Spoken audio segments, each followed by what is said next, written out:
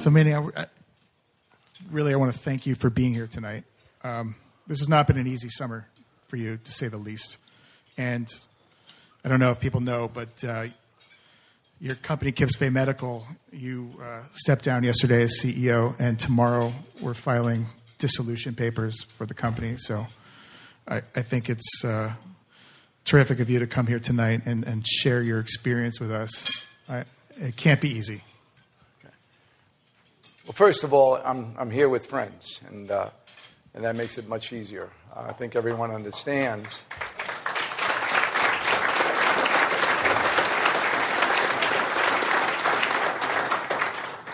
Thank you. I was talking to Jeff tonight, and a gentleman I just met for the very first time, and we were talking, and he said, Manny, you can't have successes without failures. I just spent 8 years in the development of a technology that I feel is a great technology, a good technology. But I did not anticipate that the regulatory path would be so trying and so difficult. And also when we started the company, we raised money, but we raised money at the worst time in the market. We were raising money during the years of 2008, 2009. And if you guys don't know what that means, is that the market was down at 6,500, and it was just extremely difficult. We raised some money, enough to get started, but it wasn't our original target. So as a result of all that, combining those two things together, the technology was difficult to teach. We had some problems, but we were making progress. But every time we made progress, the FDA required us to give more and more information. And every time they raised the bar on you, that's another $10 or $15 million. In today's exercise downstairs, was it downstairs or upstairs? I don't remember. It was downstairs. Okay, all right. The chart was put on your table to create a company, and I told Brian and Ray that I took that chart and I put an extra box on the bottom. And the guys I was working said, "What's the box for, Manny?" I said, "Now watch." The box was to say the other things that you have to understand when you're developing a company is that, first of all, is there a need? But then the next thing is, what do you have in a design of that product that makes it more or easier to finance? The next thing in your box is, what about the regulatory path? Is it a doable regulatory path? Okay, all of those things nobody talked about. Okay? And so remember that when you're designing companies. Did you talk about those when you were founding Kips Bay? Oh, yeah, we did that. And like I said, we were trying to raise a certain amount of money, and the market went to hell in a handbasket. And I remember clearly that Jeffrey's company, which is a major New York company, was saying, we're going to raise for you $57 million. And all the paperwork was done, sealed, delivered. But then the market just went down, and the capital markets would not come back up. I finally ran out of my initial seed capital money, so we went to another firm that said, Manny, we'll do it. We can't raise you 57, but we'll raise. And they raised us $16 million, which was enough to get started, but in the long term, it was just not enough, period.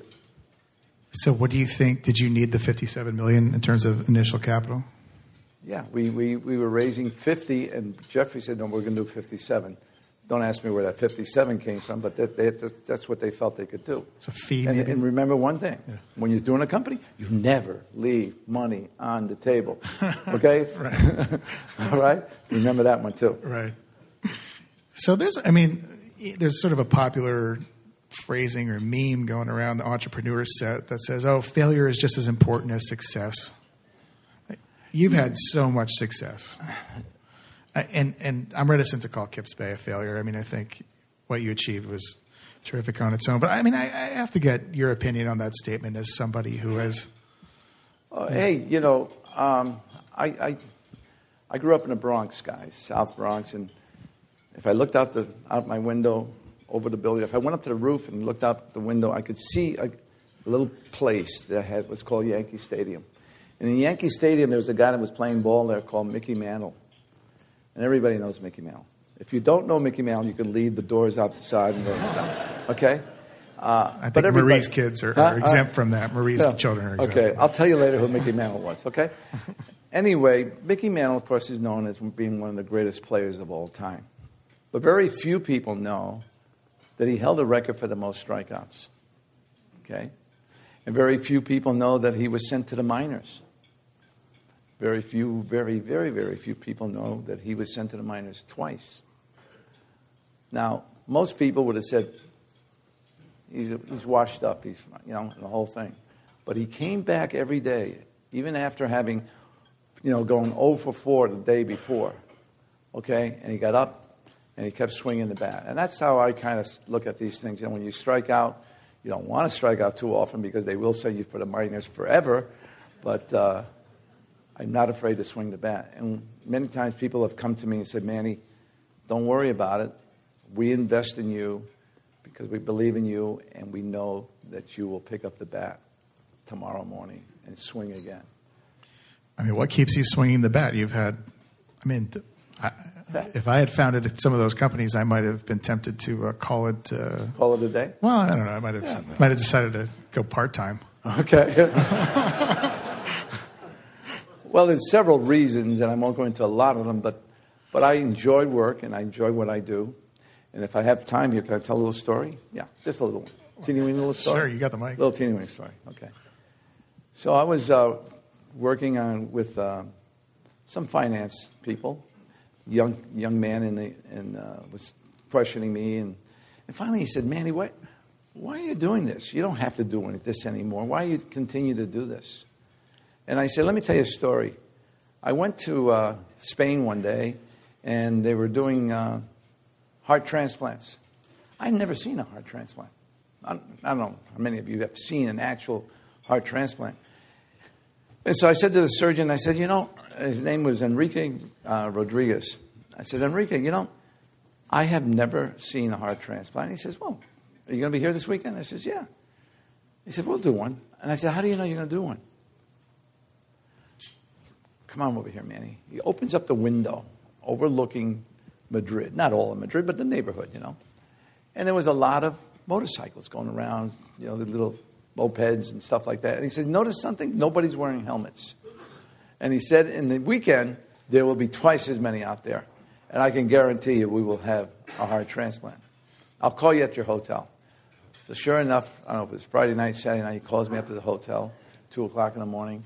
I get up and, get my way over to the hospital, get changed, and walk into the OR, and the big bright lights and everything happening. Okay? And I stood at the end of the table where there's a drape, where you can look over the drape and see what's happening. Okay? And there was a little table right over here. And there was the patient. Okay? The surgeon was standing here, another couple of surgeons over here. And I look over the drape, and there is the chest is open, there's the heart.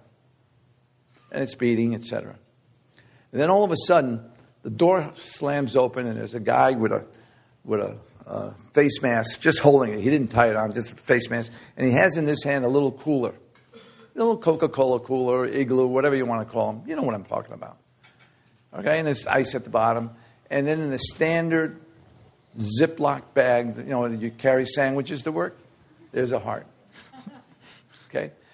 And ¿cómo está, señor? A few words in Spanish, and then he leaves. And they take the heart and they put it on the table, that little table that's right here, and I'm standing right there. They put it on there, and they say, okay, let's get ready to go. And they start cutting out the heart.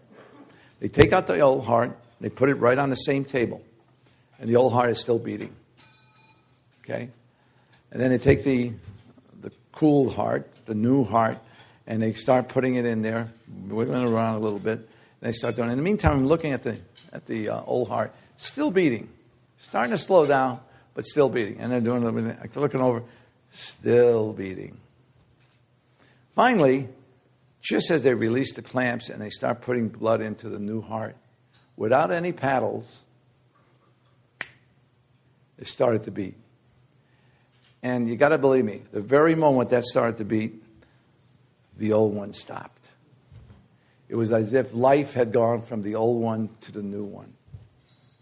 At that point, I turned around to the guy that was asking me the question. I said, and when golf is as exciting as that, maybe I'll take up golf.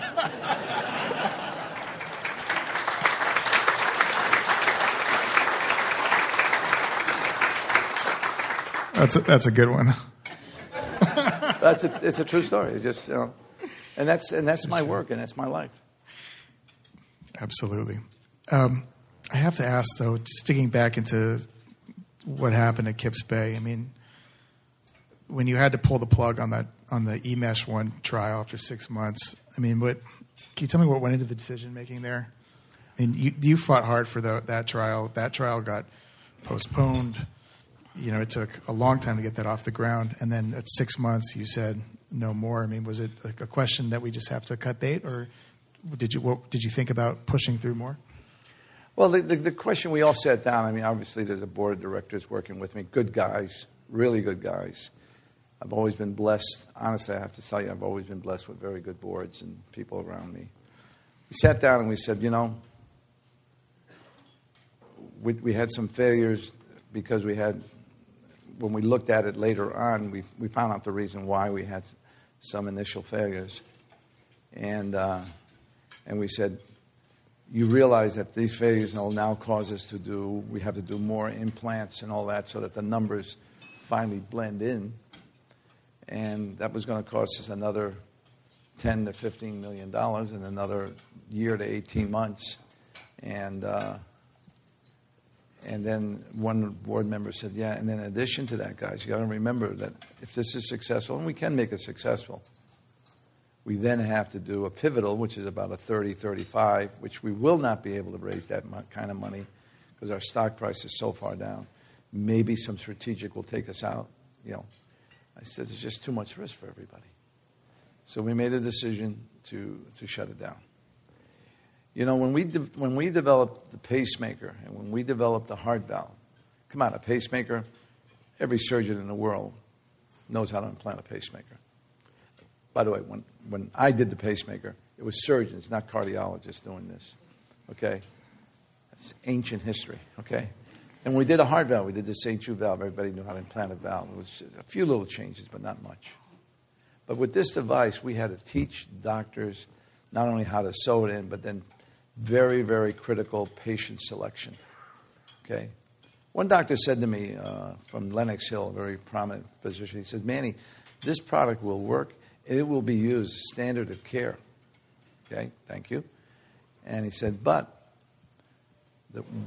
if we do the same kind of patient selection that we do right now, you'll have the same amount of failures as you're seeing right now. But it will be accepted because we do see those kinds of failure. But when you're doing a clinical trial, the FDA doesn't want to see any failures. Mm-hmm. They make it really, really tight. And our goal initially was to have the same rate of failures or I shouldn't say failures. Let's reverse that. The same percentage of success as standard of care, and the FDA wanted a higher number of success. They put it higher for us, and that was a really tough bar to meet. We had to go from a 75% success rate to a 90% success rate. That was hard. I mean, I imagine they're all hard, these companies, but I mean, was there a single moment where you said, well, this is going to be harder than I thought? Was it back in 2009 when you had to pivot on your fundraising? No. When we did all our companies, we always had bumps on the road. Yeah. We always had, I could tell you one for CPI, I can tell you a bunch for St. Jude, and ATS, and a whole bunch of other things that we had. I mean, I'm sitting at a table that's sponsored by St. Jude. Nice people, great, everybody's working good jobs and everything. But very few people at that table, if any, know that at one moment the FDA came and were closing down St. Jude. They were closing down. We had no failures. We had nothing bad. But they said that we were not following the rules. And we were following the rules. And they wanted to shut us down. Unfortunately, the inspector went to see the doctors to get data on us so he could shut us down. The first doctor he visited was in Washington, state of Washington, Dr. Savage. And Savage said, what are you talking about? These guys are the best guys. They have the best valve. Leave them alone. Okay? And the same inspector, because he was going down a list, he said, I'm going to go to the people I know. So he first went to Savage. Then he went to another guy named Randy Furlick in Nebraska. Randy Furlick wore boots, and he actually wore a cowboy revolver, what do you call it, a 6-shooter, okay, with a pearl handle, the whole ball of wax, right out of a cowboy movie. Okay, but he wore it all the time. All right, so the guy walks in his office, he's got his white lab coat, his doctor's coat on. He sits down, he says, what do you want? And the guy says, well, we're going to shut down St. Jude and all that. Randy says, what are you talking about? These are the best guys and all that. Takes out his gun, puts it on the table. Didn't point it or anything, just put it on the table. He says, you leave those guys alone. Picked up the telephone. He says, I'm calling the senator. This is when FDA ruling on devices just started. So he picked up. I said, I think I'm going to call the senator. The guy left the office, and then they went back and I says, we got to find a different way of doing this. So this is not a viable regulatory strategy. It worked. Oh, it worked. Well, all right. Okay.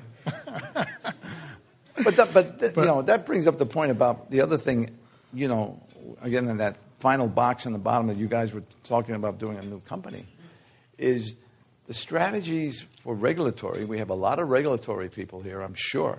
I'm absolutely sure, okay, is that as a manufacturer of particularly Class 3 devices, we have to come up with a different way of getting through the regulatory path.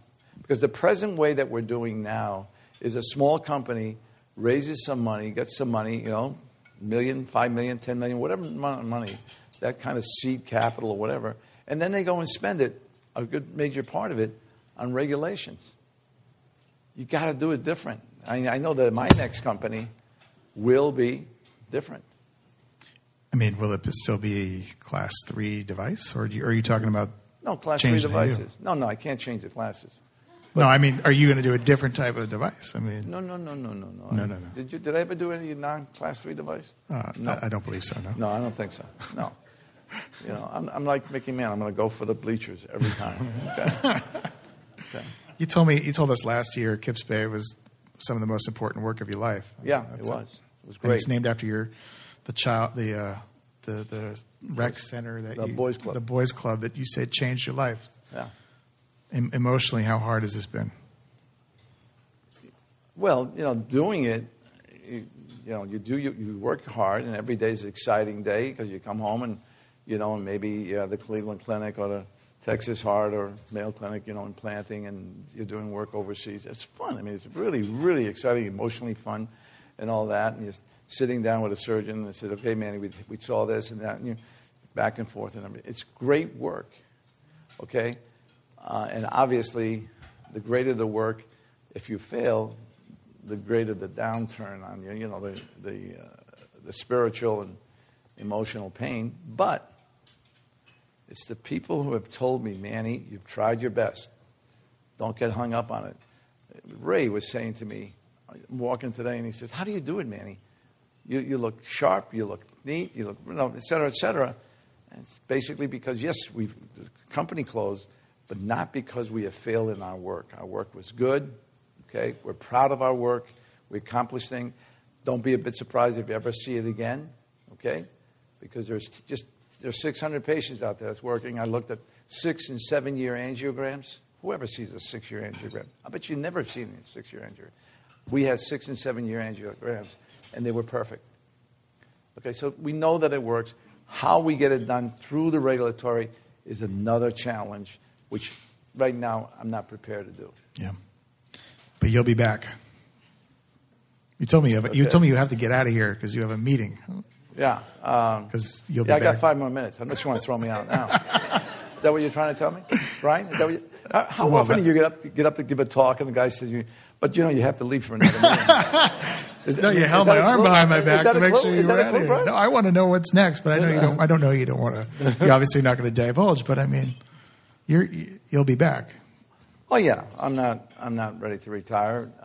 I'm happy about it, and my wife is even more happy than I am about that. No, I love what I do.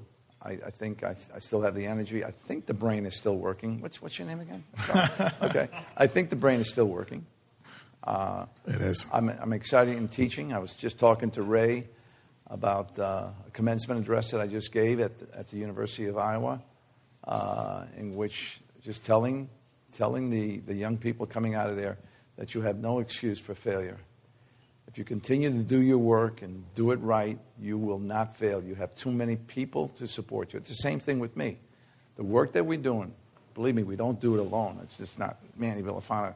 It's the doctors, the scientists that I have, my staff, my board of directors, everybody behind me doing work, and we don't have any excuse for failure. Okay? I'm not up here saying we got an excuse because of the FDA or anything like that. It's just a matter of life, and circumstances prevented us from having enough money. We will be back. If there's a way, if somebody wants to come to me and say, Manny, we'll sponsor you, let's go and get back to it, I'll try.